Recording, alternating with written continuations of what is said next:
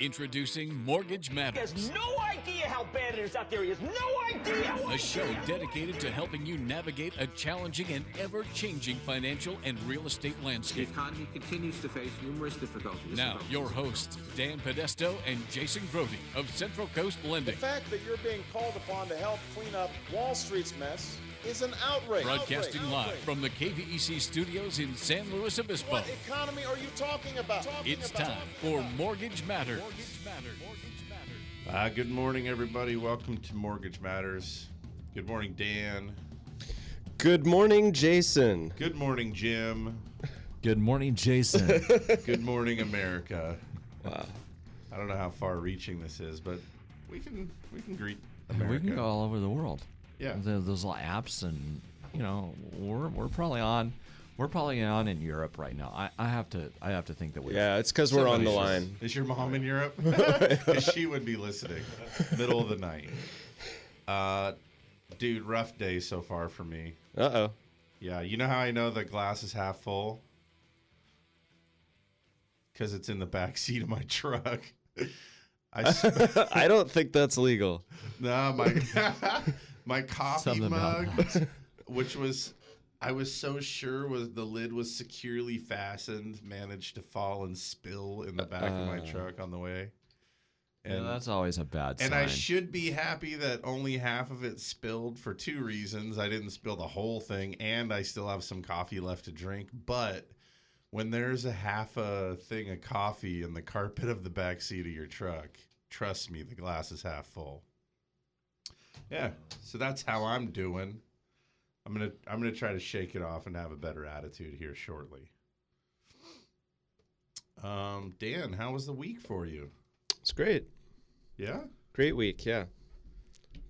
Lots of exciting news over this last week. Plenty to talk about today, wouldn't you agree? I concur. Yeah. Yeah. And we also have a guest on for the middle segment of the show, which I'm quite excited about. So that's I always like the episodes where we have a guest on. I don't leave with quite that strained feeling in my voice. You don't have to do as much of the heavy lifting on the talking. Is that what you're trying to say, Dan? Yeah. I think Dan tries to get a word in edgewise, but he just can't sometimes. Yeah. Today I'm making a concerted effort to talk less. Good luck. Hey man, I find that when I don't talk, there's dead air. So I just need you to talk faster, and then I won't. Faster. Yeah. So, it sounds like you're asking me to take less time talking so that you have more time to talk. No. When there comes a lull, you fill in quickly there, and then I won't panic and just begin to fill the time. Fill in quickly. Don't talk quickly. No, yeah, you can talk as slow as you want. Okay. In fact, we could probably get Jim to put an effect on your mic that slows it down. So, yeah. I think I'd just be leaving the studio right now. Yeah, is it time to go already? It's really only 10:08. Yeah, we've got a little more time here. We've got some time. So it's November. It is. Which is exciting. We've got a long weekend this weekend. Veterans Day. Yeah. Veterans Day weekend. We talk about veterans benefits. Veterans, aren't there VA loans? There are VA loans, yes. It's funny that you would mention that, too, because there seems to be an influx of VA loans lately. I get a lot of calls about VA loans. In fact, yesterday when we were having our we do like a strategies meeting for our marketing plan, and we talk specifically about doing a better job of explaining what benefits there are to a VA loan. The fun thing about that is that the VA loans have really changed a lot. Jim's surprised already. He found something that I can talk about. Shocker. Yeah, boy. I would have thought, probably not. But Yeah, but the funny thing about the VA loans is that there's this general sentiment out there, and it's, I think, perpetuated by a lot of real estate professionals that a VA loan is a less than great type of deal to let your seller endure. And so that there's a misunderstanding, I think, about the process and the expenses and all that kind of thing. So we're gonna really make a push here to try to get a lot of useful information out about the VA loans and really what a great loan program it is. Help the sellers understand that it's okay to sell to somebody using a VA loan. And then also just try to get everybody up to speed on what goes into that kind of thing. So we can talk more about that later. I don't really want to do the whole loan thing just yet. Maybe after. Heck, maybe we'll talk with our real estate guest about it. All great ideas. Yeah.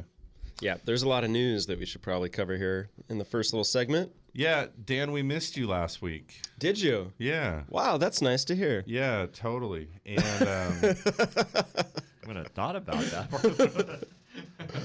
Why was I missed? well, because you weren't here. Okay. Why else? Just my presence? Was there like something missing from the show? Oh, of course. I mean, you always add all of those just tokens each time. Last week, Will and I, at my direction, I suppose, were trying to relate back each piece of data as how it would impact or be expected to impact the lending market. Kind of just trying to tie back some of these things. I think there's a mix of people that listen to the show, and in an effort to just do a little bit better job, I'm trying to hone in on who might be listening and why. There's a lot of people that listen to the show because it's one of the few kind of conversations that happen in a really casual way about some the goings on in the economy, you know, all these little pieces. And when you talk about like a producer price index or initial jobless claim or some kind of move that the European Union is making or something, I think there's people that just like to hear that because they like to be up to date on what's happening in the general economy. And then I also think there are people that are actually listening that are into it because of its real estate and lending platform. And so I just want to try to do a little bit better job of tying back why we talk about these things. And so we kind of did like a case in point thing last week. And so this week, thought maybe we could start the same way. And the first little bold headline that I have to start this out is that rates took it on the chin this week. That's kind of my the ground that I'm starting from. And then I expect as we talk through some of this data, we'll begin to explain why the news and the reportings this week would have an impact on interest rates that may move them in an upward direction. What do you think? That sounds like an excellent plan. So and if we like it and we get good feedback, then maybe we could always try to make sure that we drive back each point. I thought we already did that. Yeah, I mean we do it to some degree. I think it's just kind of more loosely about what happens with the bond yield based on good news or bad news. But what's really interesting with all of the taper stuff, though, with the Feds buying $85 billion a month worth of securities here, is that we're back to good news is bad news and bad news is good news to some extent. You know, things are almost having a unpredictable, it seems an unpredictable type of impact on the market. So anyway, yeah. So let's dive into it, man. Where's your notes? I've got some notes. I think the big thing was the delayed employment report this week that really sparked a jump in the 10-year Treasury note yield and likewise in mortgage rates on Friday. Walked into the office and that 10-year yield was about 12, 13 basis points higher than the day before, maybe 15. It was quite a little one-day jump, a bit surprising. But again, it has to do with expectations. Sure. Yeah, that was kind of a theme this week, by the way. Every week, the economists sort of say, this is the data that's coming out this week, and this is what we're expecting to see. And we know that our markets price in these expectations. So in terms of that, the employment situation for October that you're touching on, kind of an interesting gig. It comes out on Friday. It's generally in the first Friday of the month, and because of the shutdown, it was delayed to the second Friday this month. That's right. And so what were analysts expecting? One of the metrics that we're looking at is how many jobs were created. In the month of September, only 148,000 jobs. That's not a great number. Looking for much higher than that, actually. For the month of October, knowing that we just came off 148,000 in September, analysts expected only 125,000 jobs. So you got to imagine that if that number proves to be true, these guys have priced in a pretty bad number and are, if their expectations are met, they're right on the money. They've predicted a very soft month and a weak month for jobs. That number popped out and very strong. That number coming out, let's see here, 204,000, and then they revised the backward month plus 60,000. So you end up in a position where expectations are actually just shattered. And those numbers, 200,000 jobs, if we were doing 200,000 a month every month, that's really headed in the right direction. And then additionally, in this same month, we learned that for the first time in a few months, actually, the unemployment rate didn't fall. And while that may not sound like a good thing, for the last several months, it's been falling because of a lack of job availability and participation. So to see that number hold true kind of, to me, suggests a little bit actually that more people are able to participate and are able to find employment. And that's actually a good thing. I was kind of happy to see that number stay put. We want to see it fall, but you want to see it fall because so many good jobs are being created. And that seems to be what we're seeing for the last 24 plus months is every time the rate goes up, it's actually good because more people are gaining confidence in that jobs market and starting to look for a job that otherwise were just sitting on their couch, had given up. Right. So it seems like every time the rate goes up, that's actually good news for the jobs market. What I found really interesting was leading up to this report, the expectations were so low. The $125,000 or jobs added expectation was so low, and some of the quotes that I saw leading up to this report, one in particular was a Bank of America Merrill Lynch economist. We'll have much less confidence in these numbers than usual. Basically saying whatever happens, it's an aberration because of this government shutdown. We're not going to put a lot of stock in whatever these numbers are because we're anticipating them being so horrible. But we know it's an aberration because of this event that isn't going to happen, not this month anyway. We'll see come January. But then the numbers come out great, and all of a sudden it's this amazing report that it seems like there is a lot of faith being put in these numbers. So I find that it's got to make you raise an eyebrow to say, if the data is really not going to be reacted to because it's so low and it's an aberration because of the recent happenings in the government, would it maybe have been 250,000? And so 200, so is there actually some real strength coming now? We'll see. We're heading into an interesting time of year, by the way. I mean, we're coming into prime retail season. And so interestingly enough, this number, if it stood just alone, might feel a little bit disconnected. But there's a lot of other data that came out with this number. I think one of the big pieces that we saw that complemented this employment report was income. Earnings levels were up about 0.5% in September, matching the August gain. And they're both fairly strong numbers. Some of the strongest we've seen this year.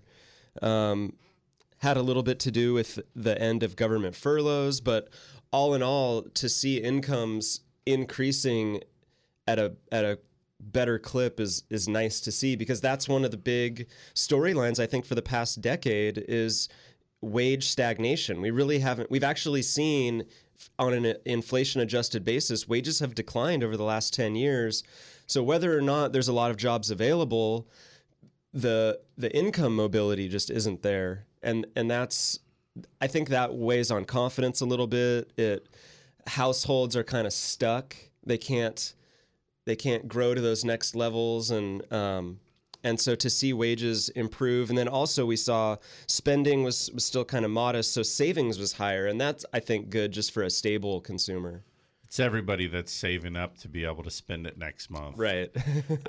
I had spent some time this week with some friends in the restaurant business, and they were talking about how it's just slow lately, and wondering why it's slow. And I said, hey, it's October, it's November. We got just a few weeks away. People begin traveling for Thanksgiving, and then there you are in Black Friday. So as everybody, and I hope that people are planning to make their purchases, and they're trying to dream up a way to do this without putting it on credit cards. Maybe eat out a little bit less, spend a little bit less, and save a little bit more in the weeks leading up to it. So that probably has something to do with it. But yeah, all in all, income up, which leads to consumption up too. People were hanging on to more of the dollars, but our economy runs on folks making money and getting out there and spending it. Good to see both of those numbers really barely above expectations, but in good ground. Consumer spending has a little asterisk next to it this month. It was up only 0.2%, but because of the odd timing of Labor Day this year, Labor Day, the Monday, was actually the 1st of September. The weekend sales for Labor Day actually fell into the August numbers. So I think the consumer spending number that was mediocre was skewed downward because of that odd timing of Labor Day. Sure. So that's something to keep in mind. I think the rest of this year actually looks pretty promising, given the improving employment, the improving wages, this tendency towards saving. I saw a report, less money put on credit cards. So we've got a consumer that's set up for hopefully a good retail season. A couple of other things that I think are supporting a good retail season this year. I think the biggest is gas prices. The biggest issue right now is gas prices. They're down to pretty darn low levels. I was trying to think back, when's the last time I filled up for $3.50 a gallon? It's been a while.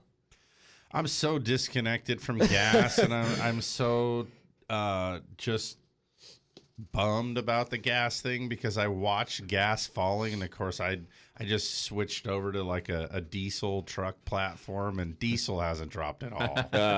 So that's too bad. So darn, huh? All that slamming earlier in the show. All you gassers are now getting the benefit. Nationwide, gasoline is down to $3.21 a gallon, which is the lowest price since December of 2011. So that's a 2-year low in gas prices. Can I mention where they bring out the Lundberg letter? I think it's for gasoline. It's in Camarillo or something.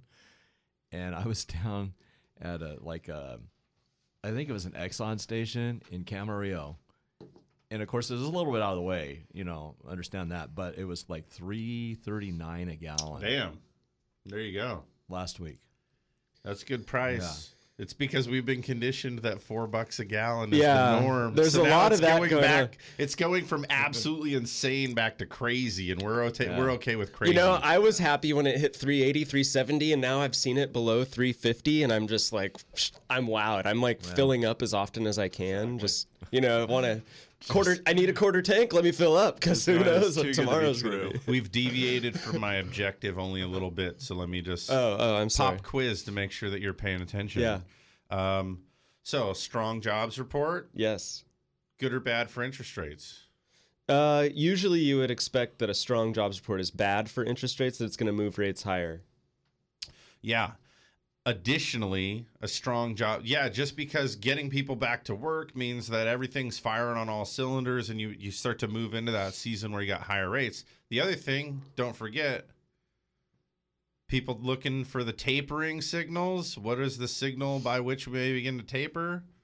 continued improvement in employment. So as we get that good news in the jobs market, it puts upward pressure on both fronts on the interest rate, just for the overall traditional upward pressure, but then additionally, in theory, drawing forward that date that the Feds may begin to taper.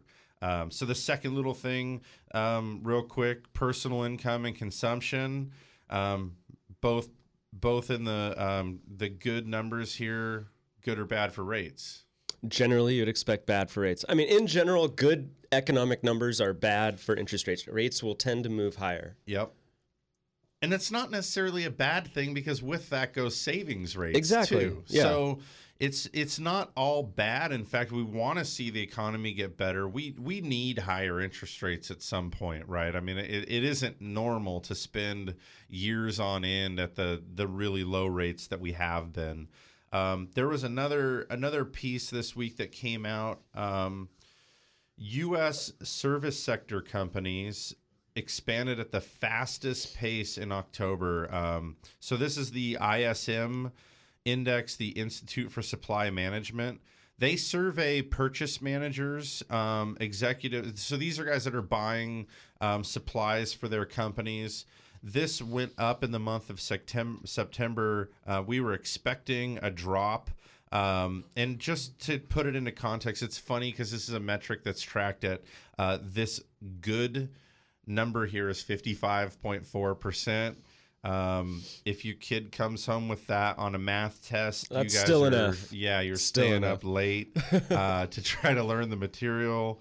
The reality is that any reading over 50% indicates that companies are expanding rather than shrinking. And so that's a good thing. That index certainly spent time below 50 during this little recession that we had. So good news to see that companies are being surveyed, and we're polling to find out that the general climate for these businesses is that they're buying and they're growing, which is really encouraging. That, too, is not necessarily a good thing for interest rates. Dan, you mentioned gas prices. This one's a touch of a head scratcher. Correct me if I'm wrong.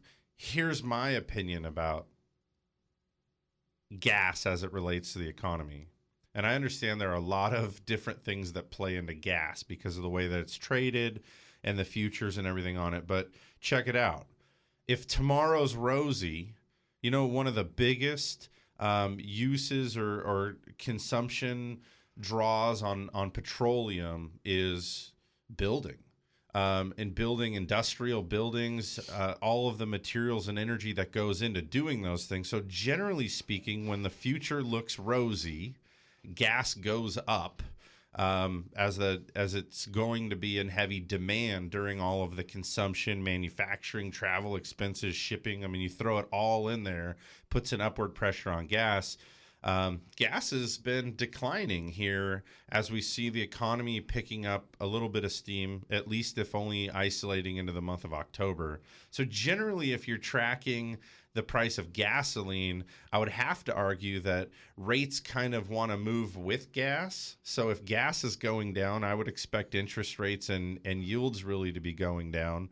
And if gas is going up, I generally would expect interest rates to be going up. So a little bit disconnected. I think it could be explained, though, in, hey, man, we just got off the summer blend, right? That stuff's more expensive. Well, I think I look at it a little differently. Gas has a direct effect on discretionary spending, consumers' discretionary spending. It leaves a consumer with more money in their pocket to spend on other goods.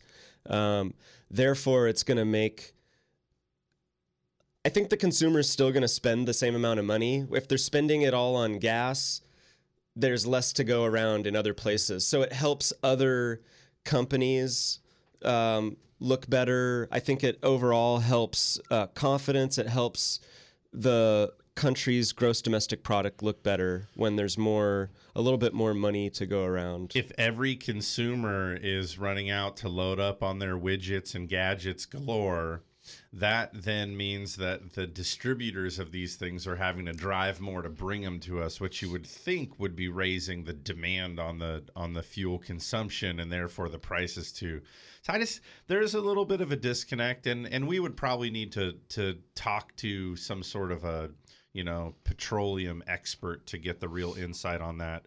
I'll suffice to say, I think most people are happy that the price of gas is falling at the pump. And I couldn't agree with you more. If you have, at the end of you pay all your bills and you sit down and you look at your money, not necessarily fun money, but the money that is going to be going out this month for shopping or eating out or just groceries, those things in general, what we'll call your discretionary or your disposable income, putting less of that into your gas tank is a good thing, because now you're going to be freed up to maybe go grab that Starbucks or pick up a new Xbox or something. Who knows? So, yeah, happy to see the gas price falling. Somebody please send a memo to the diesel folks that we'll need to see that fall soon. I'm not quite sure what's up with that. It's 10:30 now. We just powered through the first half an hour, so thank you for being with us. We have a guest we're going to bring into the studio during this break. We're going to have change gears a little bit. We'll come back to some of this data and the closeout half hour of the show. Do stick with us after this short break for more Mortgage Matters. Don't go anywhere. Keep it locked to Mortgage Matters on KVEC News Talk 920. To ask a question, call 543-8830 or 800-549-5832. We'll be back in just a few minutes. We're the mortgage experts on the Central Coast. Central Coast Lending, Central Coast Lending. When you buy or refinance a home, just call 543-LOAN. Just call 543-LOAN. Just call 543-LOAN. We're the mortgage experts on the Central Coast. Central Coast Lending. When you decide it's time for a new vehicle, you do your research. Then you comb the internet and the dealerships for the best offer. So when you're shopping for a home loan, why would you only get one quote? Central Coast Lending would like to remind you that no one has ever lost money from a second opinion. So before you sign, let Central Coast Lending give you a quote. We work with multiple banks to find the right loan for you, and more often than not, our rates and fees are the lowest you'll find. Give us a call today at 543-LOAN. That's 543-5626. Central Coast Lending, the mortgage experts. For those of us who live here on the Central Coast, we know this is a unique place to have a home. And for over 30 years, Patterson Realty has been a vital part of San Luis Obispo County. Patterson professionals have led the way in real estate by adapting to new market conditions to make sales happen.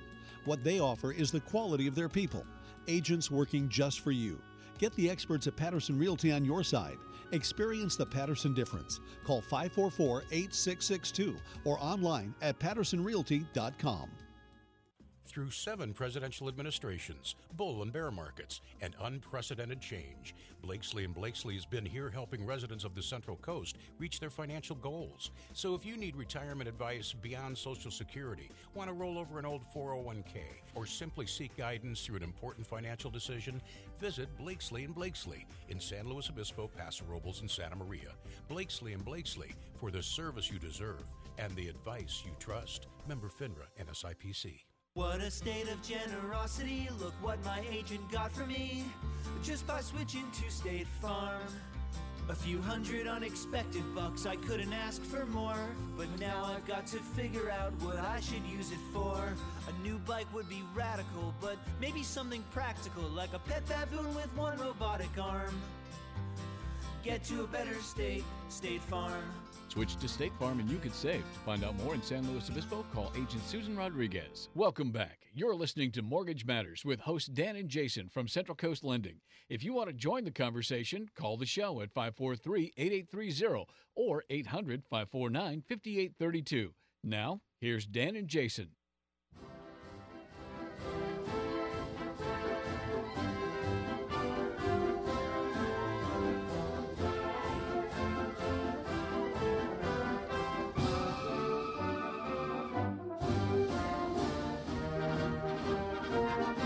All right, everybody, welcome back to Mortgage Matters. It's 10:34. You're listening to KVEC. Jason Grody with Dan Podesto, and now joined by Mary McNally. Good morning. Welcome. Good morning. Good to be here. All right. Well, we're not going to go so easy on you this time because it's your second time. So I hope you're ready. All right. I'll try and be up to it. Dan generally does the, I don't know, it's almost like a deposition when you're on for the second time. He's going to grill you out here. So be ready for it. He did say he's the structure guy. He is the structure guy for sure. And speaking of that, the notes you've provided today are truly awesome. Definitely the most organized guests we've ever had on the show. So we thank you for that.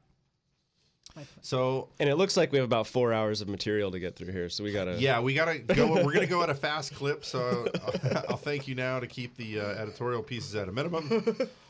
Just kidding. Yeah, I always wonder what it must be like to be a guest on this show, because obviously we're pretty nonchalant and free flowing about the whole thing.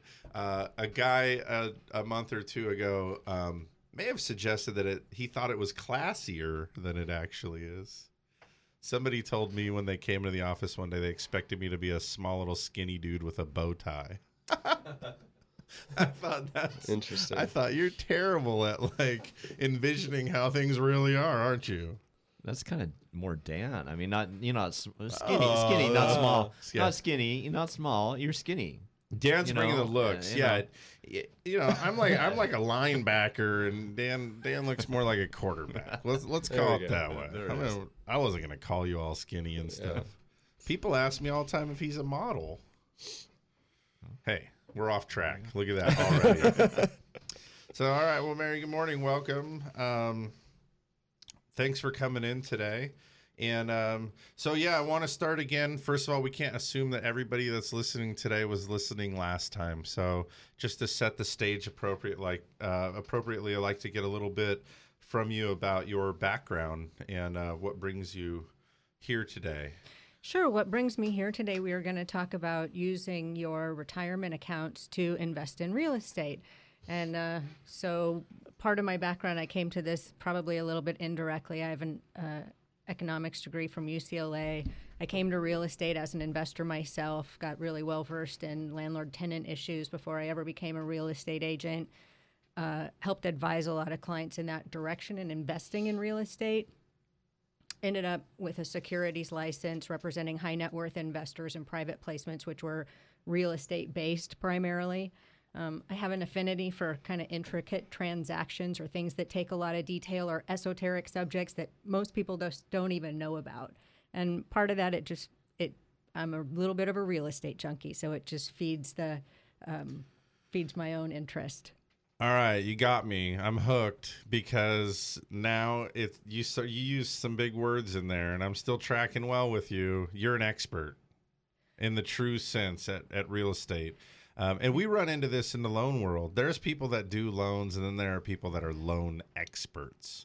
And so checking you out, you have an economics degree? Yeah, but I would like to say that I'm always learning. There's always something new I learn on every transaction. There's always somebody who asks a question that I have to say, I have to go look that up. So sure. There's a lot of different caveats and details and to different types of strategies. A few episodes ago, I don't expect that you were listening. This is kind of a dry show here, but we got on the topic of talking about using retirement accounts to purchase real estate. It came up in the context of somebody that we know was, and I hope that you'll be able to explain this to us, using their 401k to purchase investment property that was like more or less owned by the 401k, and then their 401k was growing with the investment of that, and struck me as really interesting. We have a lot of people around here with big retirement accounts, so it seems like a unique strategy, and we don't hear a lot about it, probably because it's complicated. Well, there are a couple of reasons that you don't hear about it, and primarily you don't hear about it because the vast portion of the retirement, the funds managed by traditional brokerage houses, Schwab's, Merrill Lynch's, that kind of thing.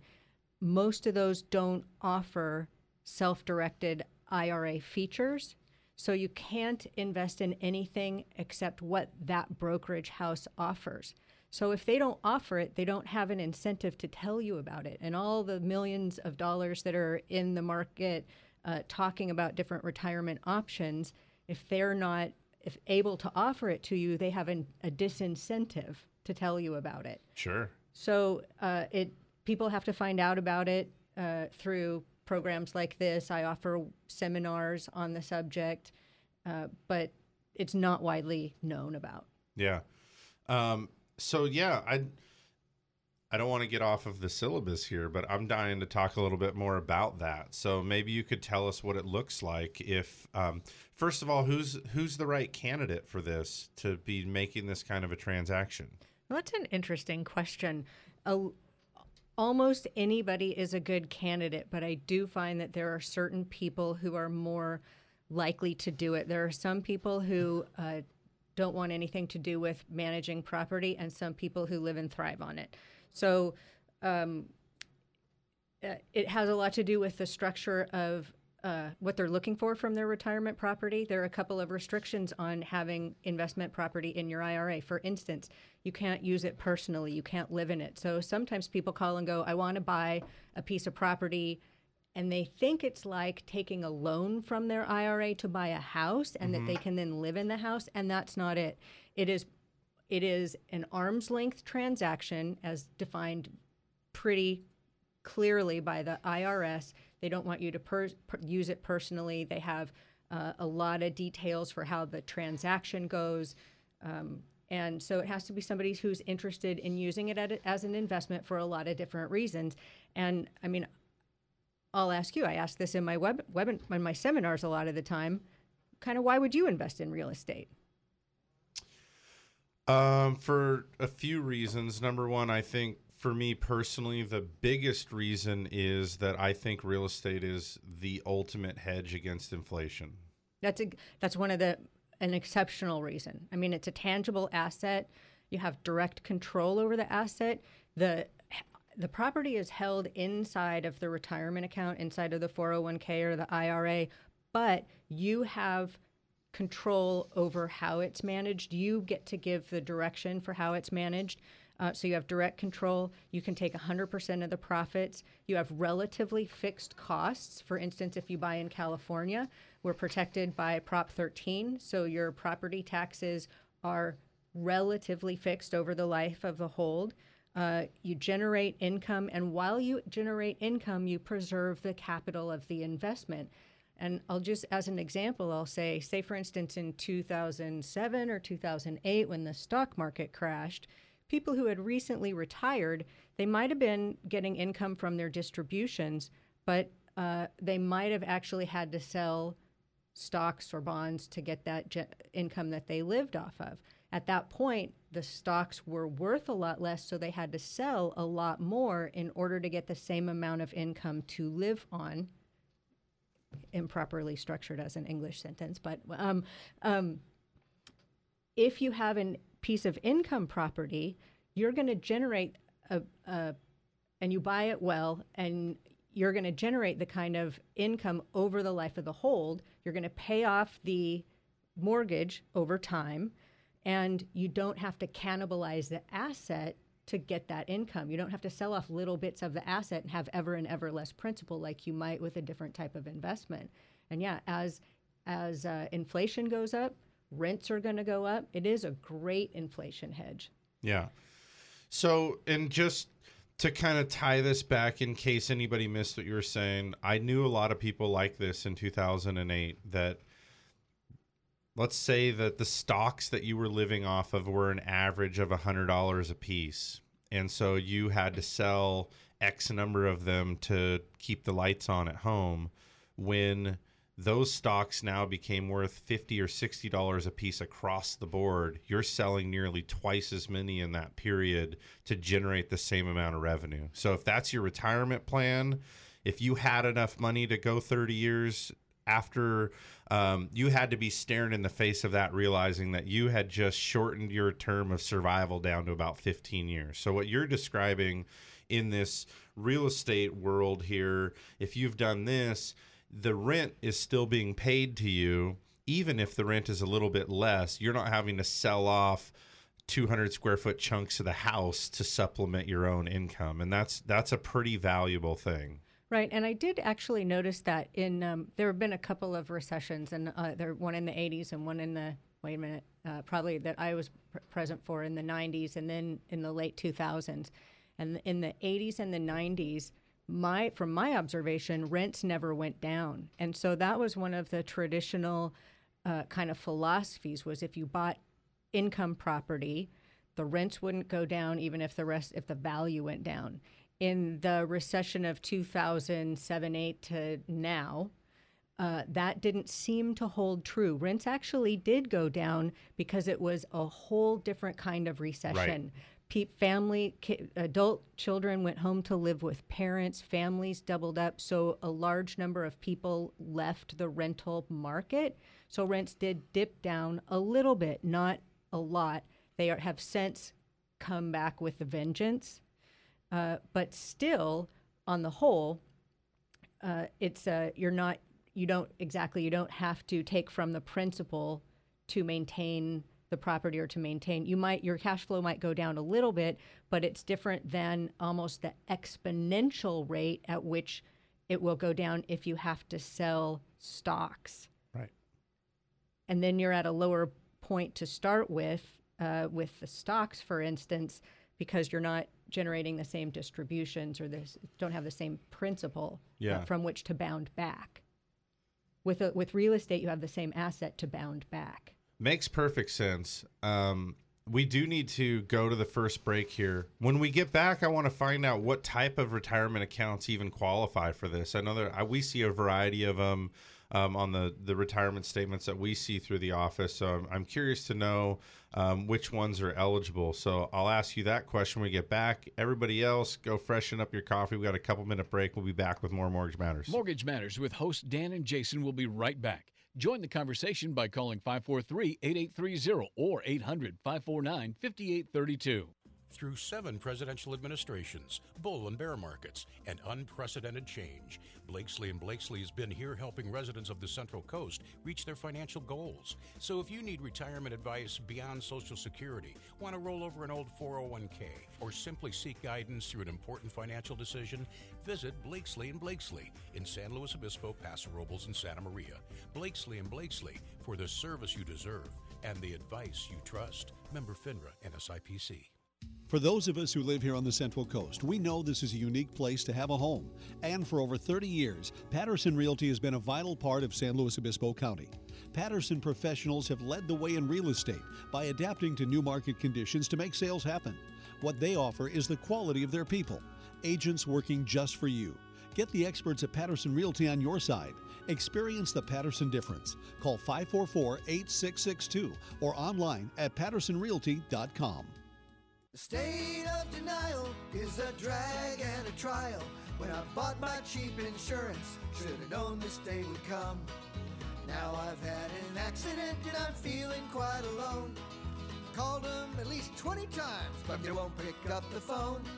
Without personal service, my policy's kind of worthless. Get to a better state, State Farm. Switch to State Farm and you can save. To find out more in San Luis Obispo, call Agent Susan Rodriguez. Imagine if you'd purchased Google stock 10 years ago or bought gold before it went through the roof. How much money would you have right now? Today's real estate market is ripe with opportunities just like these. It's rare that real estate values and mortgage rates are low at the same time. Rates will go up and home values will too. Stop renting. Owning a home is more attainable than you think. We are living in the golden age of real estate. Call 543-LOAN. That's 543-5626. Central Coast Lending, the mortgage experts. We're the mortgage experts on the Central Coast. Central Coast Lending, Central Coast Lending. When you buy or refinance a home, just call 543-LOAN. Just call 543-LOAN. Just call 543-LOAN. We're the mortgage experts on the Central Coast. Central Coast Lending. You're listening to Mortgage Matters on KVEC News Talk 920. If you missed any part of the show, log on to centralcoastlending.com for archived shows and more. Now, back to your hosts, Dan and Jason from Central Coast Lending.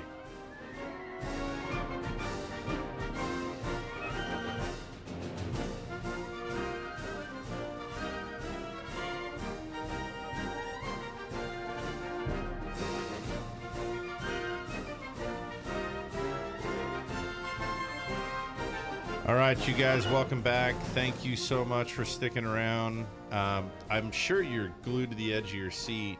I am sitting here now I want to figure out how I can get into this. Mary, I got wait, real quick. We have Mary on. She's a real expert of sorts in the real estate arena, and we've been talking about this idea of having a qualified retirement account, purchased real estate for your retirement benefit, talking about the ins and outs of it a little bit. Before the break, I was leading us into this area here. I got to know. So I have two different IRAs. I have a Roth and a Simple. Are either of these eligible to get into this arena of trying to get them to own real estate? There is a wide variety of options. IRAs, SEP IRAs, Roth IRAs, they're all eligible. Pension funds, individual 401ks, Roth 401ks.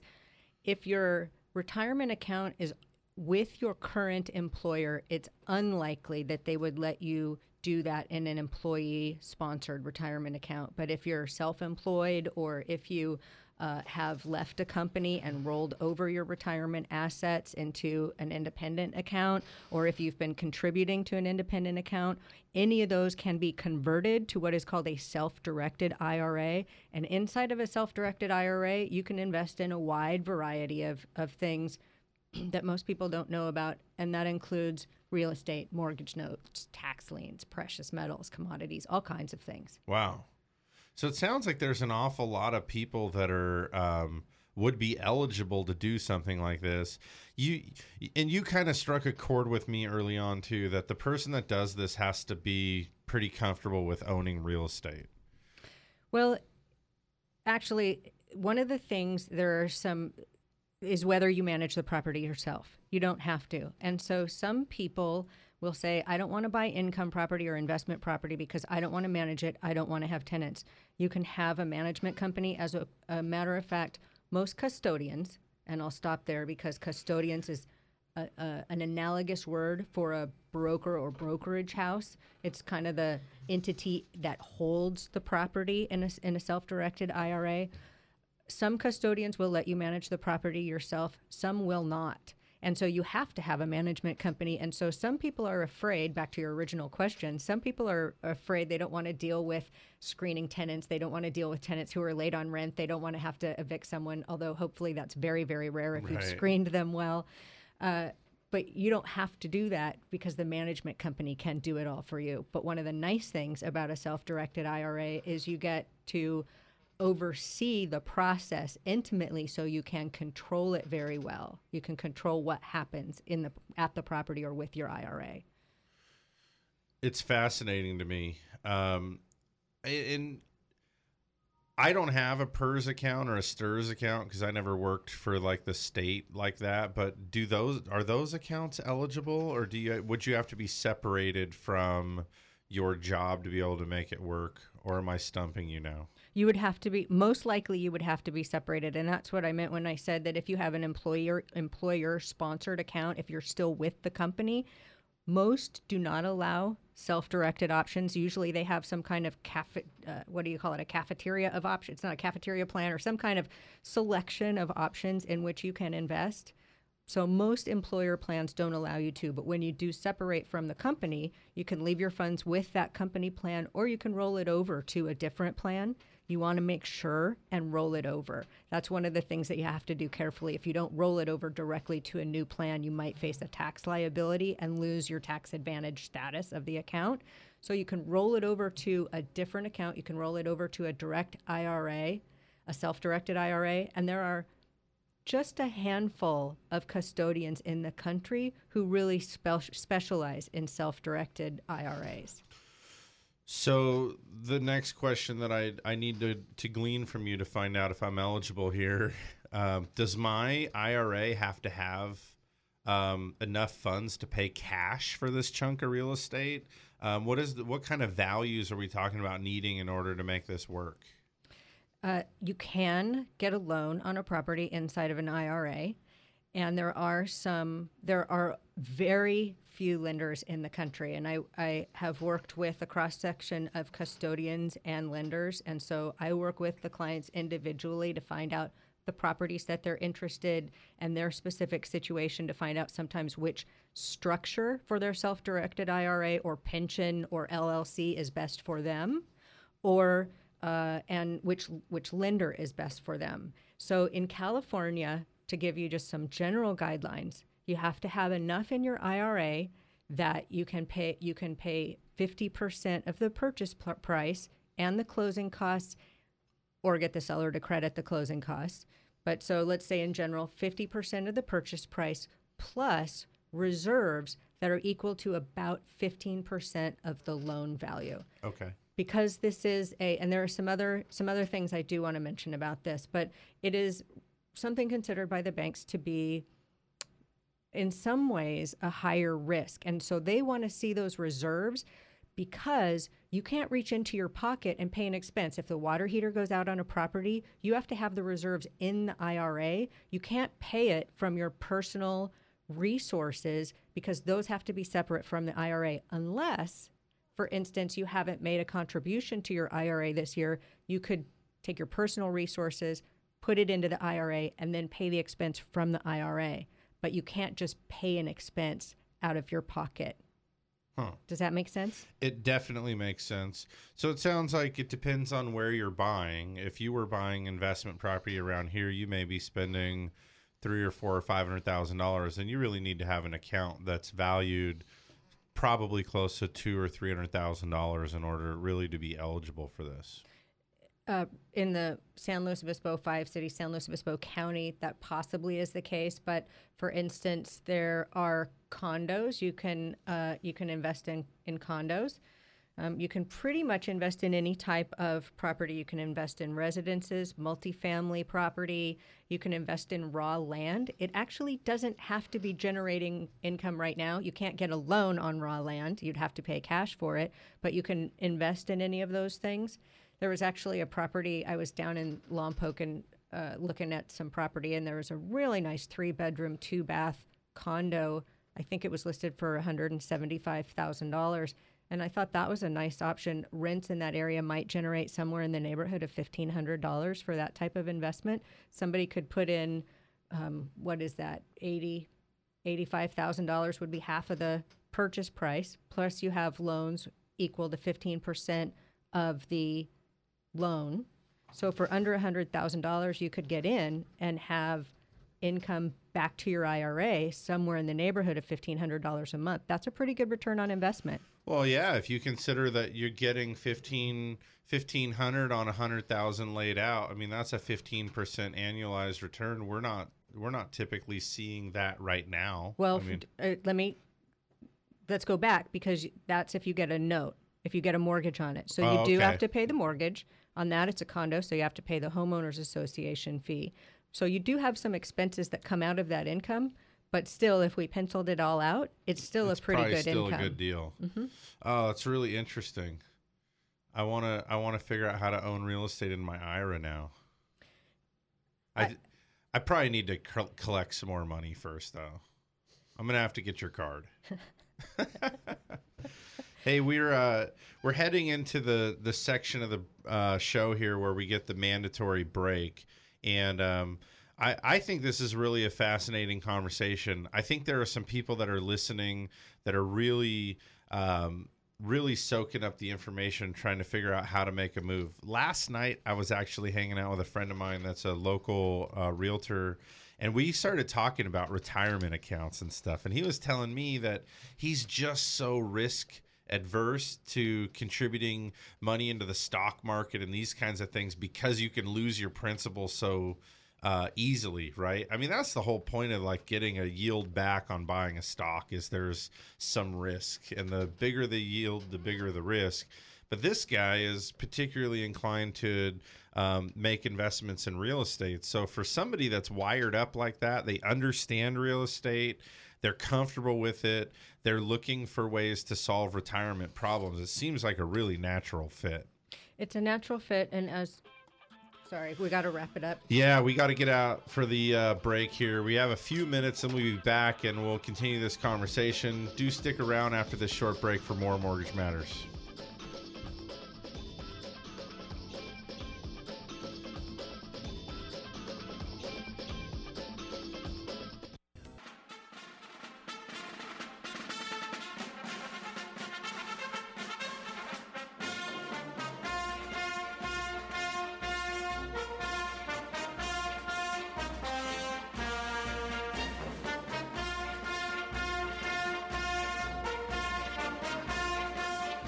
Thank you for joining us. You're listening to Mortgage Matters. It's 11:05. We got this rest of the hour here until noon with you, so thanks for being here. Been having a pretty fun conversation here with Mary, talking about the idea of using a retirement account to own real estate, and we're building a case for a lot of reasons why it makes a lot of sense.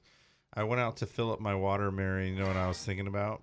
I was talking to a really close friend of mine recently that's been unemployed for a few years. Mm-hmm. She was really gainfully employed in some big salaried jobs for a really long time. And since the recession, those companies just didn't have that position anymore. Unemployed for a few years, looking for work, but not really willing to work for peanuts. Then by the time she was more or less willing to work for peanuts, employers started saying, well, you're damaged goods. You've been out of the market for 2-3 years. I know what your problem is. So she came to me and said, I want to buy a house. And I said, you're crazy. I got millions of dollars in the IRA and in the mutual funds and all this kind of thing. She had like 3 or 4 different retirement plans. I said, you can't get a loan just based on that. She's not old enough to draw from it yet. So it can't be counted in the mortgage world as qualifiable income. I mean, we have plenty of people that get loans based on their retirement income, but they're over that 59 and a half age, right? So in this case, maybe I missed a good piece of advice. Maybe I could have told her to look into using the IRA to purchase real estate in order to generate cash flow that way. I mean, it doesn't solve the income problems, but that's not her objective. Her objective was to acquire real estate. So now I gotta assault you with a bunch of questions here. Okay, first there is one point that we did discuss in the first hour, so I'll just go back and clarify. If she does purchase the property in the IRA, she can't live in it. She cannot use it as her personal residence, but she can purchase it through her IRA as investment property. She can generate income from the property. That income does have to go back into the IRA.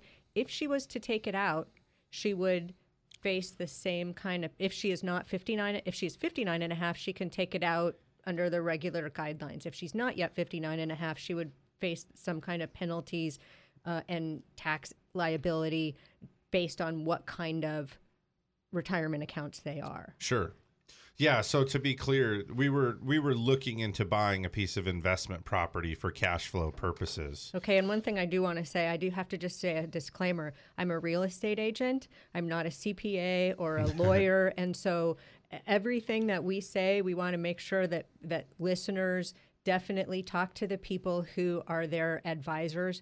However, I have talked to a lot of CPAs that don't know that you can buy property in an IRA. I have a CPA who specializes in property, and so he knows it intimately, whatever. And so I would say if your CPA doesn't know about it, talk to me and I'll hook you up with someone who does. But please do know that we do want you to talk to your financial advisors in addition to listening and getting information here. Yeah, naturally. So in our world, she couldn't really qualify for a loan, but from what you're telling me, it's possible to use the IRA to get the loan. Wouldn't the borrower then have to sign a personal guarantee or qualify somehow on their end too? The short answer to that is no, but let me tell you a little bit about how loans are structured for a property purchased through an IRA. The loan is actually made to the retirement account. And I say IRA as shorthand for any one of a couple of different structures that your retirement account might be. The loan has to be a non-recourse loan. And a non-recourse loan means that the lending institution cannot come after you personally for your personal assets. The only thing, say for instance, if you were to stop paying the mortgage, the only thing they can come after is the property. It's a non-recourse because they do not have recourse to go after you personally. Because of that, they can only use the property itself to underwrite the loan. They cannot use your FICO score, your personal assets, your home. They can't use your income. They don't use any of that.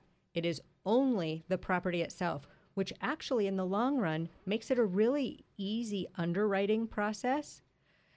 However, one of the tricks to that is the lender won't usually give you a pre-approval loan like you see in a traditional residential or income property transaction. They won't say, here's Jason, and he makes X amount of dollars, and if there's $3,000 a month in income, then he can afford a property that's worth $600,000. They won't say that. And so I have to, when I present an offer to a listing agent, I have to explain the structure. I have to explain that it's a non-recourse loan. I have to explain how the loan is underwritten on the property only. We don't get pre-approval letters. Most of the time, as we educate the listing agents, they become comfortable with the process. But it's a little bit different than a traditional transaction and the traditional paperwork that would go along, for instance, with an offer, because you don't have some of it. Mm-hmm. There's a lot of noise being made about how cash is king right now when it comes to buying real estate. There's a lot of investors out there with cash that they feel the best use for that money is buying real estate. And the cash offers for sellers are very attractive because there's a lot of discussion about how difficult it is to qualify for mortgages. And while it's mostly predictable, there could be wild cards as far as appraisal requirements for the seller to repair insect or water damage, or a number of other things. Whether or not the borrower is even going to make it through the underwriting process and actually qualify for the loan. So there's a little bit of risk in accepting an offer that's subject to loan approval. It sounds like the loan approval for this purchase in an investment or a retirement account is there's less examination of the borrower, but does that mean the appraisal of the property is more challenging? I guess the bigger question is, are there disadvantages for a seller who's considering accepting this type of offer? There are some. As I mentioned, there are two primary lenders in the country that do this type of loan. And so the underwriting process is done by a limited number of people, and sometimes they can make subjective decisions.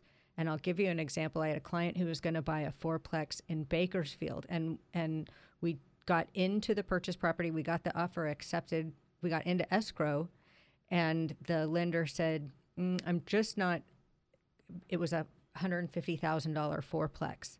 And the lender said, the houses in the area are worth $80,000. I'm not comfortable on lending on this property. I'm not comfortable with the area. I don't know enough about it because they're two national lenders. They don't know the local area, and so sometimes they have their own rules. Like at that point, he said, I'd really be more comfortable if it was $75,000 a door minimum. That's not always the case, but you can run into some situations like that. They do have some, like one lender won't lend on any structure that's smaller than 900 square foot per unit. So if you have a duplex, it has to be 1,800 square feet at least. So each one has their own kind of conditions.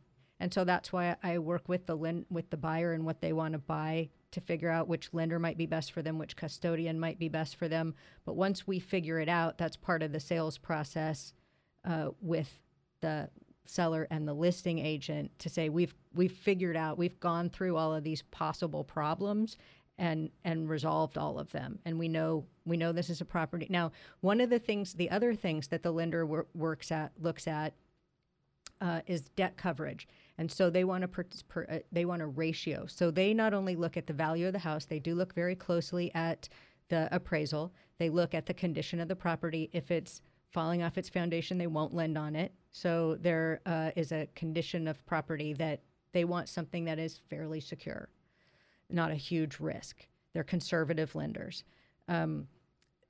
They want a debt service ratio that's 1.25 and above. So you have to pay your mortgage and your property tax and all the expenses related to the property and some vacancy during the year and still have a 1.25 debt coverage ratio. But I work with my clients to figure that out ahead of time so we know that what we're making an offer on makes sense from an income standpoint if they are getting a loan on it. If it's cash inside of a pension or retirement account, then it makes it really, really easy.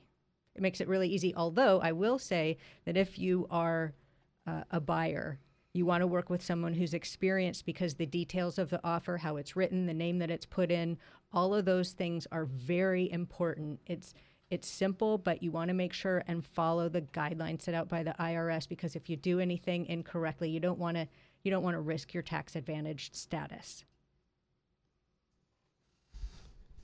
Okay. Did I answer the question correctly? And then you got some. It? Okay. And then some. Yeah. We got to open up the phone lines here and take some phone calls. If anybody wants to call in and ask a question, share a comment, maybe you've already been at this kind of strategy, we'd love to hear from you. 543-8830, 543-8830. That's the number. Really quickly, we're getting so much great information from Mary here. I'd like to give her an opportunity just to share your contact info, maybe your website. Oh, thank you. My name is Mary McNally. I'm with Peterson Team Realty. We're based in Grover Beach, but we serve San Luis Obispo County and some of Santa Barbara County. My website is IRA, the letters, and then the word for, FOR, and then the letters RE. So it's IRA4RE.com. Phone number is 805-704-8041. And if all of that fails, you can go to Dan and Jason's website at Central Coast Listing, and they have that tab for radio shows. And under the tab for radio shows, they do have a list of their guests and all of their contact information, so you can find me there as well. That's right. You're on there a couple of times. Central Coast Lending. Right? Central Coast Lending. Yeah, Central Coast Lending. I'm sorry. Did I not say that Central right? Coast Listing, I think. Oops. Yeah. That's all right. Central Coast Lending. We do have a caller waiting on the line. We've got Jeff calling in from Los Osos. Oh, hello. How are you today? Hi. I just, I listen over the national radio, and they saying that the banks are giving now 5% down on a property. In other words, before, when the bubble occurred, it was 0%, and now it's 5% to balance out this thing that's going on with the burst of the bubble of the last couple of months.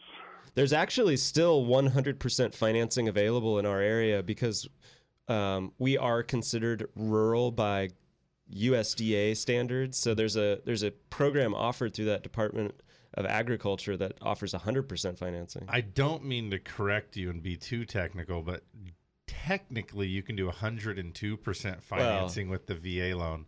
Fannie Mae, though, has also changed their guidelines now, and the mortgage insurance companies have followed suit. You can get a Fannie Mae loan today for 97%, which is only a 3% down payment. And then FHA, as a standard, has a minimum down payment of 3.5%, which will do loan amounts in the state of California over $729,000. So there's a lot of very minimal down payments out there. It is true that everybody was eligible for 100% financing back in the day. Today, it takes some unique qualification to make it happen, though. Particularly fully documenting your income and proving very sound qualification to get those low down payment loans. And the property has to be your primary residence. That's right. So we're going to go into another up. Well, these programs that we just described, these have been here before the bubble burst, since the bubble burst, and are still here today. So I'm not suggesting that there's any loan product introduced to the market that's going to cause some new affordability. So no, I would consider it just business as usual at this point. Lending products are not creating any new opportunity today that they weren't a few years ago. And I'd even go so far as to say that after the first of the year, there's a lot of government intervention, I want to call it, coming in terms of the qualified mortgage and the qualified residential mortgage, which is expected to further tighten qualification standards in terms of maximum debt to income ratio, minimum down payment, and these kinds of just appropriate documentation of ability to repay. So no, I don't think it's a good takeaway to suggest that loan products are facilitating a new boom in the real estate economy. Okay, guys. Thank you. You bet. Thanks for the call, Jeff. All right. Anybody else want to call and chime in? You can. 543-8830, 543-8830. When we had you on the show last time, Mary, I definitely remember having some great conversation with you. I don't know that you fully made the impression on me that this is your bread and butter. I mean, I definitely understood that you have a really awesome background and are definitely passionate about what you're doing. I also do residential and traditional So sales. that's really what I wanted to ask you is, like you gave your website even has IRA in the bar there. I also have McNallyRE.com. Okay. So and I just want to stress this as people that are listening say, that sounds like a really sound plan if it meets your objectives. It's not going to work for everybody for a variety of reasons, but many people would like the level of care and expertise you're bringing just to a normal real estate transaction where it's just old-fashioned buyer and seller doing it however they do it. And so I wanted to beg that out of you, to just have you say that you also do that, and I could only imagine you do that exceptionally as well. Well, thank you. I appreciate that. And one of the things that I do take a lot of pride in is that sometimes when there are traditional situations, somebody buying or selling a house, and other people might say it can't be done, I like to think that if anybody can do it, I would like to think that I can. I search the ends of the earth to make it happen, to find the lender, to find the program, to find whatever it is, to figure out some different way to look at it. That we can make it happen, and also to make and also with listings, helping clients negotiate for really the best net to them and how to market it the best. So I also had a public relations business before coming to real estate. So yes, there's a kind of broad array of things that I bring to the table. Yeah, you can tell. Thank you. I'm so glad that we have you on today because of your passion for real estate, and particularly for the investment aspect of real estate. I know that you provided this nice outline of things we can talk about today. I thought it would be fun to throw you a little curveball and talk about an article that I caught in Forbes magazine. The title of the article is 11 Reasons Why I Never Want to Own a House Again. And this was written by someone who seems to be pretty... They're still upset about the bubble bursting in real estate and some of the challenges that they faced as a family, as a household because of that. So I wanted to get your feedback on some of the 11 points that this person makes about why owning real estate isn't necessarily a good option for you. I want you to know before you two engage in this that I'm not listening. This crap's ridiculous. And I can only draw the conclusion so far that this person either sold somewhere in the slump and lost a ton of money, or went through some kind of a foreclosure and got their lumps that way. But I don't know. Let's talk about it though for a second. Go for it. Because for instance, my investment clients, I was talking to some of them in 2005 and saying, if you want to sell in the next 10 years, sell now. Because it was coming. It was inevitable. At the time, there was a lot of kind of fervor around buying real estate and investing in real estate. People like Donald Trump, of course, and I will get the name of the author wrong, but Rich Dad, Poor Dad, who advocated investing in real estate. There were seminars all over the place. And I don't mean to disrespect anybody who promoted real estate or tried to educate people along the way, but a lot of people started buying because of the anticipation of appreciation and that they could sell it in 6 months or a year and make a windfall. And that's not necessarily a wise way to buy real estate. And if you look at the book, for instance, Rich Dad, Poor Dad, he did a whole series and he talks very passionately about investing in real estate. He talks about having kind of good debt versus bad debt, or assets versus liabilities. And it's really good stuff. If you look really closely at what he writes about, he said he and his wife studied the market for 6 years before they bought their first property. So they waited until they could buy it well before investing in the market.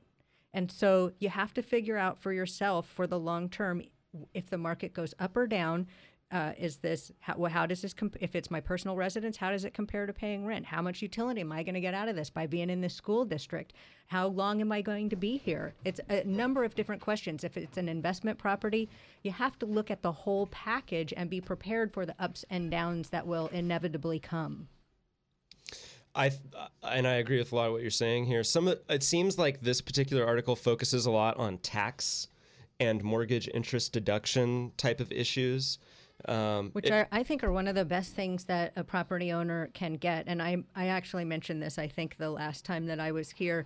If you look at the people who are in Congress or have been in Congress and have been making laws for the last 200 plus years, most of them had property. And over time, there have been a lot of laws written that benefit property owners. Like I can write off the mortgage interest on a home, or I get depreciation on an income property, which is not a loss I actually take. It's just something I get to write off. That's a bonus. So if people are going to give you that opportunity to take that kind of free money, take advantage of it. See, and this author's big point is that the mortgage interest deduction, this is especially on your primary, is never as much as the actual interest you're paying. So you're not getting it all back. You're getting, 25, 30% of it back. Of course it's not. And so you shouldn't buy your principal residence as an investment necessarily, or that might be the argument to that gentleman writing that article. You have to buy it because of the value of having a home and having somewhere to live, and that otherwise you're going to be paying rent. You have to live somewhere. So I want to get your take on this point number one. This one in particular really struck me. As investments go, real estate is not always a great deal. It's true that some homes do appreciate, so do many other assets. If you bought a house for $200,000 30 years ago, it would be worth, this is just this person's example, about $470,000 today. While that gain feels impressive, that appreciation is based solely on inflation, which means that in theory, the same appreciation would have happened with any asset. Curious what your thoughts are on that. Well, interestingly, I have some clients who bought a house in 1965, I think, and they think they paid $30,000 for it. It's in Santa Barbara. And so they're mature clients, and so it may be worth $650,000. It might be worth more if it was a little bit more updated. They pay probably somewhere in the neighborhood of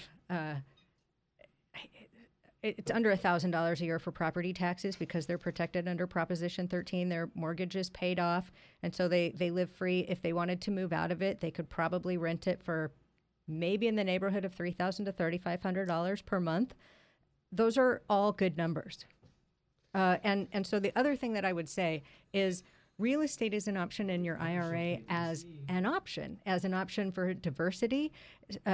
So we're not saying necessarily have all of your eggs in one basket, but it's an option for diversification. I tend to struggle to find other assets that would appreciate. I think of things like cars, like I don't know. First of all, those things tend to depreciate. Those are tangible things, though, that you can see and use, like a home, which is there's cool. a deductibility, right? And everybody that owns a home is happy to have that when tax time comes. You also have a depreciation factor in there too, going through the years, and whether you could argue that that's offset by the actual maintenance costs that you then can't write off or not, I don't know. I haven't ever found that to be the case. Depreciation is an added bonus because any expenses I have, usually I get to, when eventually they are repaired or upgraded or maintained somehow, some of those are immediate write-offs and some of those are amortized over time. But one way or another, they can be write-offs. I was hanging out with my little brother this last weekend, and we got on the conversation about real estate. I'm encouraging him to prepare himself to buy a home soon. He's got a good job in a good place to be able to do it, and he's struggling really to see the benefit. And so I said, well, let's just skip forward 30 years. You're ready to retire. You tell me, in 30 years, when you're 60 years old, what is rent going to be? Right. Because if you buy a house today, I can tell you what your mortgage is going to be in 30 years. Well, in 30 years, if they don't refinance it in 30 years, very likely it's going to be paid off. And so they're talk about a hedge against inflation or a hedge against low Social Security or a hedge against the government going upside down or whatever it is. But on the flip side, I mean, they're looking at alternatives. So let's say you invest in the stock market. Stock market's had a pretty good run lately, right? Mm-hmm. So where's it going to go from here? I can only imagine it's going up since we're how far? I mean, how long? I mean, okay, infinitely. Will it plateau at some point? It's hitting all-time highs during a recession. I feel where you're going with this. Right, and that property that he buys and the rents are going to be higher as well. So yeah, it's one of the options in a portfolio that would be. It's always a good idea to have a broad range so that you don't have too much in one class. That's not necessarily a good way to protect yourself. As with your brother specifically, I think that's such an interesting issue. Then that was point number 2 in this article, is that you buy a house, let's say for $200,000, you're actually going to pay $356,000 because of that interest. But when I look at it, it's kind of like you're putting, with the interest, you should equate that to rent you're paying, and the principal you pay on your loan, you should equate that to your savings account, money you're putting away in your savings, because that's equity that you're building. In this example, they're only paying $156,000 in interest. I'm curious what rents are on a $200,000 home, or what they think they are in this example, because $156,000 of interest over 30 years is $430 a month, and the principal that's being paid off over the 30 years is about $550 a month. So we're talking $1,000 a month to eventually own this thing and have zero payment in 30 years versus rent where you can pay indefinitely. Let me tell you this. Let's make this very clear today. Rent is 100% interest. That's all it is. Mm-hmm. Right. 100%. And you could be the payer or the receiver. Right. And I wouldn't expect you guys to lose the opportunity to talk about, even though rates might have gone up a little bit on Friday, that really historically that you're still at relatively low rates, and somewhere between 4 and 4.5% is just a phenomenal opportunity to lock that in for 30 years. I mean, I don't even think in Europe that they allow 30-year mortgages. I want to tell you guys something, too, while you were talking and I was over here. I pulled up my loan file. Being your usual quiet self. Yeah, I pulled up my loan file, right? Just to, sometime, so I bought this house in January. This is where my family lives. I kind of thought maybe I overbought a little bit at the time because it's not, I mean, I can certainly afford it, whatever. But I wondered, did I buy at the peak? Like in January, things were like, it was really racy. It slowed down a little bit now. Is it worth 20% more than you paid for it now? I don't even care about that. Let me tell you something here. At today's interest rate, I would have to pay, so I paid $409 for my house. the rate was so low then that if I did it today, the same payment would get me a house for $365. So, and that's going to continue as the economy gets stronger. That upward trend is going to continue. So when rates hit 10%, if I had jumped in then, I would have to buy a house for $300,000. But it works the other way. Which actually, Dan, is a really good, also another argument for why to buy real estate. Because yes, rates are going to go up. But over the last couple of years, what else has happened? The feds have just pumped money into the economy. Dollars are getting worth less. Tangible assets like gold or real estate, I believe, will be more valuable over the long haul because of the stimulus plans that we've had that are going to have to come to an end. We're going to have to pay for them at some point. It's funny to hear Jason talk about his concern about buying at the peak of the market when clearly we just came off the bottom. Dude, and I buy crap at the wrong time. It buddy. reminds me of how short term most consumers think. And the concerns that you bring up about people worried that rates have gone up 0.5% or 1% since summertime, things are still historically low. So I mean, you have to look out. Right. Make your scope a lot larger. 30, 50, 100 years, rates have really never been where they are today. Yeah, they're a little bit higher than the actual historic low, but they're still much lower than normal. Same with prices. Still today, most of the clients are getting into the low 4s, depending on all of your attributes and stuff. When these rates are 8%, you want to know what the next generation of wealthy people is going to be. It's going to be people that refinanced and bought real estate with 3 and 4% mortgages when the current market's at 8 and 9%. Yeah, I was talking to an investor not too long ago who's been in the market for, I'd say, 40 years, and he just laughs. He says he's never going to pay these mortgages off because it's free money to him. Yeah, it's totally. so low. Or you can rent and pay 100% interest. We need to take a quick break here. We'll invite your phone calls. We'd love to hear from you. Get your comments or questions, 543-8830. We will be right back with more Mortgage Matters. To ask a question or make a comment, call 543-8830 or 800-549-5832. Mortgage Matters on KVEC News Talk 920. We'll be back after these messages from our sponsors. Through 7 presidential administrations, bull and bear markets, and unprecedented change, Blakesley & Blakesley has been here helping residents of the Central Coast reach their financial goals. So if you need retirement advice beyond Social Security, want to roll over an old 401k, or simply seek guidance through an important financial decision, visit Blakesley & Blakesley in San Luis Obispo, Paso Robles, and Santa Maria. Blakesley & Blakesley, for the service you deserve and the advice you trust. Member FINRA and SIPC. We're the mortgage experts on the Central Coast. Central Coast Lending, Central Coast Lending. When you buy or refinance a home, just call 543-LOAN. Just call 543-LOAN. Just call 543-LOAN. We're the mortgage experts on the Central Coast. Central Coast Lending. What a state of generosity, look what my agent got for me, just by switching to State Farm.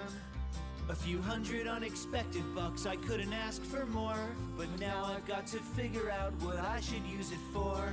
A new bike would be radical, but maybe something practical, like a pet baboon with one robotic arm. Get to a better state, State Farm. Switch to State Farm and you could save. To find out more in San Luis Obispo, call Agent Susan Rodriguez. Saying that all mortgage lenders are the same is like saying all restaurants are the same. We all know that fast food isn't the same quality as 5-star, and there are a lot of fast food lenders out there. But what if you could get 5-star quality at fast food prices? At Central Coast Lending, that's exactly what you get. Expert advice at the best possible price. If you're looking to buy a home or refinance, before you sign, let Central Coast Lending take a look at your loan. Call us today at 543-LOAN. That's 543-5626. Central Coast Lending, the mortgage experts. For those of us who live here on the Central Coast, we know this is a unique place to have a home.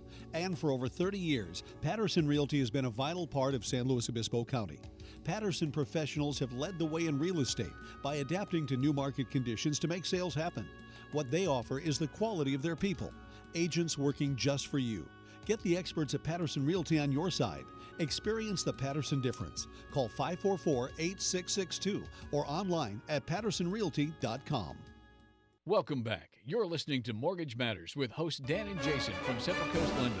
If you want to join the conversation, call the show at 543-8830 or 800-549-5832. Now, here's Dan and Jason.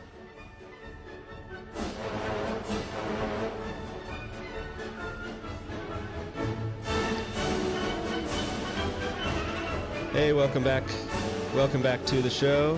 That was so cool. You were like, hey, welcome back. I want to remind you that if there's any part of today's show that you missed and you're just dying to hear the beginning or the end or whatever part you missed, you can go on to centralcoastlending.com. We have the radio page where you can find, you can either stream the show live if that works for you, but we have archived shows. We also have them available on podcasts now, too. Yep. So there's a few different ways you can check out either current shows or archive shows. And we also have profiles of all of our guests along with contact info and links to their own web pages. So if there's a guest in particular that caught your attention, like Mary today, you can go on to centralcoastlending.com, click the radio tab, and get guest information as well. During the break, we usually have some of the better bits of conversation. And Mary, you brought something up that I think is really worth pointing out. One of the things that people often ask me, well, first they ask if they can live in it. And if you're buying a property in your IRA, you cannot live in it. You actually are disallowed from doing work on it yourself because that is considered an excess contribution by the IRA. You cannot be compensated by your IRA. However, some custodians will let you manage it yourself. So why they distinguish it between managing yourself versus working on it, I don't know why they draw the line there, but you can't Somebody's perform work, cousin but you was a can't, manager, right? but not a contractor. Right. And then people often ask, well, if I already own a property, can my IRA buy the property from me? And the answer to that is no. The IRS wants this to be an arm's length transaction.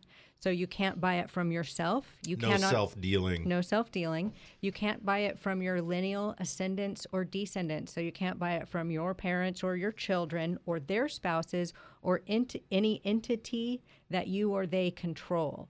So they really thought that one through. Right. And when I present this in my seminars, I stop there and I said, okay, but so that is considered a prohibited transaction or a prohibited person, say, for instance, your parents. But you can do a deal with a prohibited parent in a different way. For instance, you are a prohibited person. Your IRA cannot buy something from yourself, but your IRA and you can buy something together. So say, for instance, you don't have enough money in your IRA to buy something outright or to get something financed appropriately.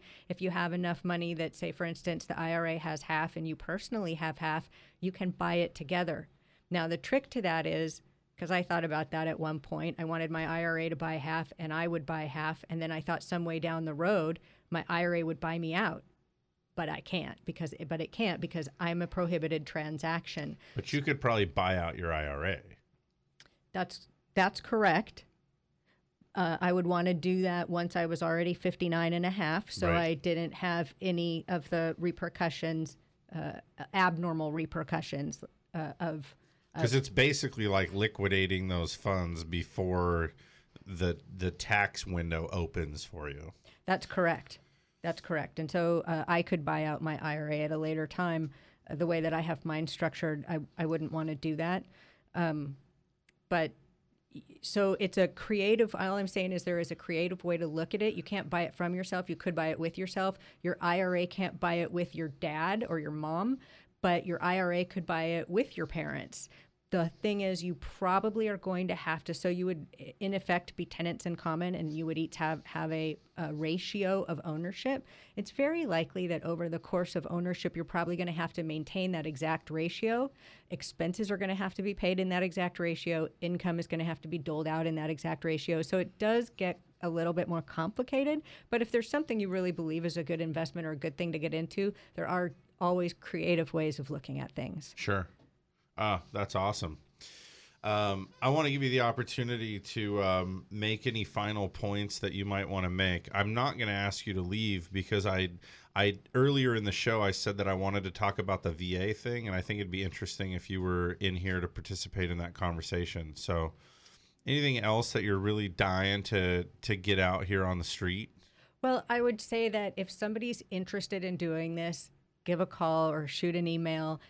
It's usually worth a conversation because it takes a little bit of time for people to educate themselves. They usually do some of their own further research. I guide them through the process. I acquaint them with the different custodians that are out there, the different lenders that are out there, look at different properties with them. So this kind of investment is a process. It's probably more of a process than strictly buying a residential property or even a traditional income property purchase. So it's a process. So don't be afraid to make a call and say, hey, I'm interested, but I need some more information. Yeah. Well, and it sounds like at least for somebody like me to get comfortable with this, there's probably a decent amount to learn, some different people to consult. You'd want to talk to the CPA, maybe even a tax attorney to get some good advice. Make sure you're doing that you're not stepping into any pitfalls along the way. Right. And so if people want to send me an email, there's a couple ways to do that or call.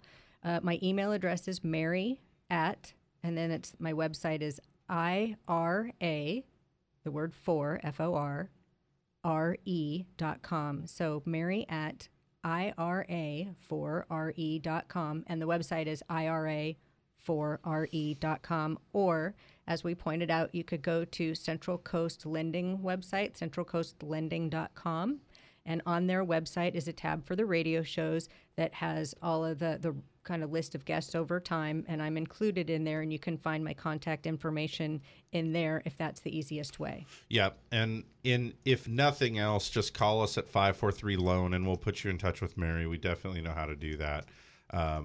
So cool. Dan, I've been dying to tell you all about VA loans. I've just been dying to hear what you have to say about it. So I want to start this by saying that I always warn people that the loan world is something that you got to check back into every once in a while, because things really do change, and change so much that I want to tell you that the VA loan was out of season just a short couple years ago. It was out of season for a few reasons. Number one, the interest rates were generally higher than the conventional interest rate. And that is kind of baffling because it's a guaranteed loan. But that being said, if a veteran came in to get a loan, and I always make it a practice to find out early on today whether the person that I'm dealing with is a veteran or not.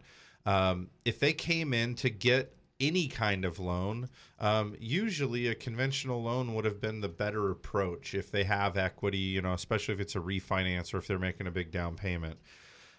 Historically, VA has been a good loan for people that have minimum down payment or no down payment at all, because that loan does offer 100% financing. In an effort to be more relevant, and I believe at its very core to serve the veterans, the program's been expanded to allow a lot lately. So first of all, I just want to tell you that if you are a veteran and you have any kind of financing problems at all, or wish that you could refinance, it's worth looking into again. The guidelines have been expanded to allow the payoff of a second lien. You used to only be able to refinance a VA loan if you had a VA loan to begin with, and you get a new VA loan, kind of replacing it with a new lower rate. Today, they allow you to refinance any type of loan into a VA loan as long as you're a veteran. So that's a really big deal. So if you're a veteran, in years past, you went in to get your subprime loan refinanced, and the bank said, nope, you can't do it because we no longer have subprime, and VA doesn't allow you to refi a subprime loan into a VA loan. That's no longer the case. You can do any type of loan now and change that into a VA loan if you're an eligible veteran. So that's a really cool thing. And then just switching gears a little bit, I feel inclined to just talk about this because, and Mary, you can tell me what your experience has been. I hear little chatterings around the office cooler when I'm in real estate offices that if you're representing a seller and you receive a VA offer, that it's weak or perhaps less desirable than a normal deal. I mean, would you suggest that that's kind of the sentiment? Well, first, I want to pay tribute to veterans, especially this weekend. I want to say thank you for your service and welcome home. Yep. And say that I think VA loans are fabulous, fabulous opportunity for veterans to use. They do, unfortunately, have a little bit of a stigma attached to them along with FHA loans. And primarily, I think that is because FHA loans and VA loans require the property to be in a certain condition. It has to be a little bit above habitable. Yep. And so there are some things that would be, if they're called out in an appraisal that need repair, that the escrow won't close until those things are fixed, and they have to typically be fixed by the seller. Also, in a VA loan in particular, it has to get a clear termite report, and that possibly could be the biggest impediment. In the last couple of years, when we had so many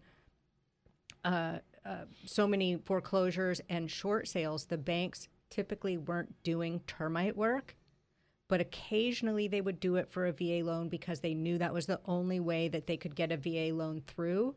But if there was a tremendous amount of termite work, the listing agent should know it may not work with a VA loan because they won't do that level of work to get the deal closed. If it's a property that doesn't have that kind of problem, it's a wonderful loan. Yeah. So here's the gig. VA loan is kind of like bringing your big brother with you to the playground. The VA is going to protect the veteran and make sure that not only are all dealings fair, but probably even a little bit sweeter deal for the veteran, making sure that they're not taken advantage of by paying what they call junk fees. So there's a lot of fees that are just simply disallowed, even for the lender to charge the veteran. But also there are fees that they just require the seller and in some cases another party to pay for besides the buyer or the veteran in this case. And in that, I'm okay with that. Like you said, thanks for your service. I usually tell people, if you're a seller, because I get this call all the time. I'm not involved in the transaction at all, but one of my real estate friends will call me and say, I'm representing a buyer and we received a VA offer. What does this mean to me? How should I advise my client? I said, first of all, advise them to make a good decision based on honoring the veterans. I mean, part of the point of this is it's almost a civic duty of people to give a veteran a fair shake, if not a little bit of a deal. That's just my feeling on it. I'm really grateful for the people that are defending the freedoms of our country. I think it's an awesome thing, and where you can, you should give back a little bit. That being said, as a seller of a deal, Mary, you brought this up, hit the nail on the head. VA requires a termite report, and not only do they require a termite report, but they want the Section 1 and 2 clearance to be done. No other loans care about Section 2. Section 2 is things that I call ticky-tacky, not that big of a deal. VA wants them banged out.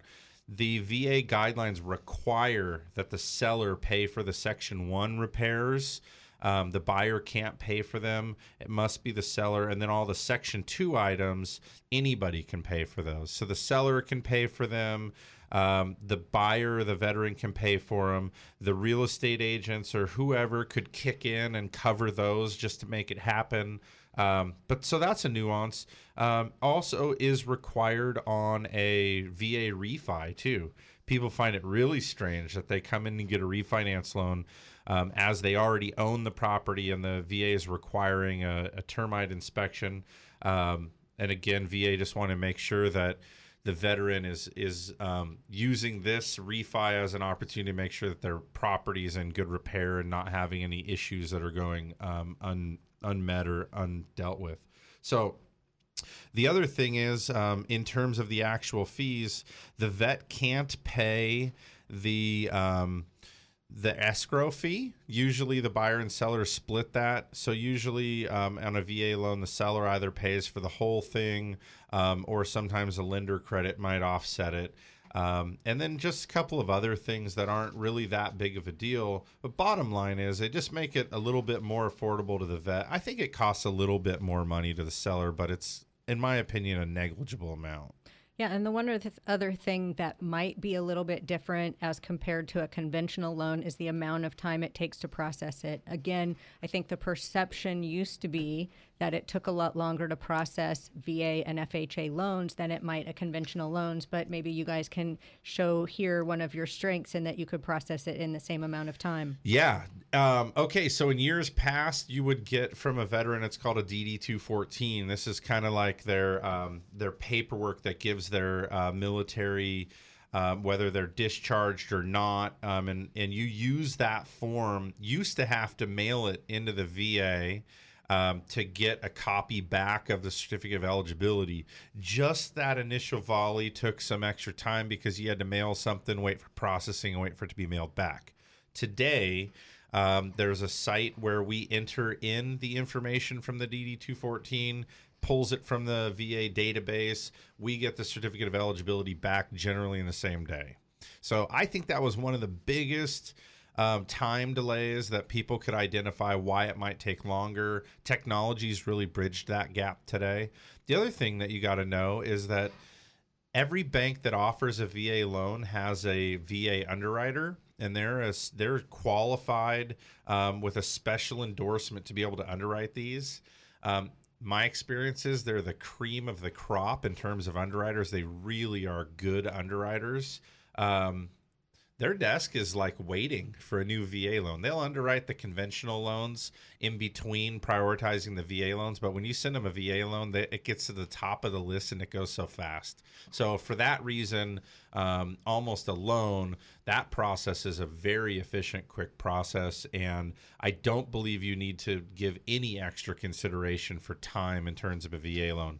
The other thing about a VA loan is that the appraisal roster, kind of like that bringing your big brother to the playground thing, same thing. They've got VA approved appraisers. It goes through a whole nother process than any other type of loan, where you, with the VA case number, you get an appraisal that goes to a VA appraiser, and they go out and look for a property that's, like you said, in better than habitable condition. They're making sure it's at least in average condition with no real signs of deferred maintenance and meeting probably a little bit higher quality than that you might find of a conventional loan.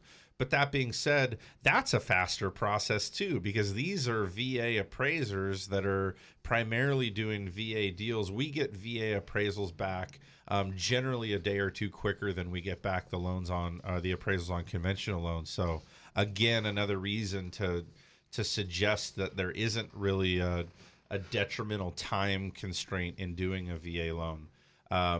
So to just quickly summarize this, I just want to say this hasn't always been the case. In years past, the rates were higher. Today, they're lower than conventional by quite a bit. They didn't allow you to refinance a non-VA loan into a VA loan. That's changed. There are some special considerations in terms of the closing costs and the termite report and stuff that need to be taken into consideration, but they're very navigable when you work with somebody that knows what they're doing, like us at Central Coast Lending. We know VA loans backward and forward. We can help you do them. And then just lastly, I think it's what an honor to be able to accept an offer and help a veteran buy a loan with that program. And I think it's worth getting into, the fees discussion just a little bit. So I want everybody that has the eligibility to do a VA loan to feel free to reach out to us. We'd be happy to consult you. You can call us at 543-LOAN, which is 543-5626. Mary, I'd like you to just share your contact information one more time before we run out here. That'd be great. Email is mary@ira4re.com, or the phone number is 805-704-8041. We're going to have you back on the show. Definitely fun to have you on, and I'm thrilled to know that there are such high caliber professionals running around this real estate community.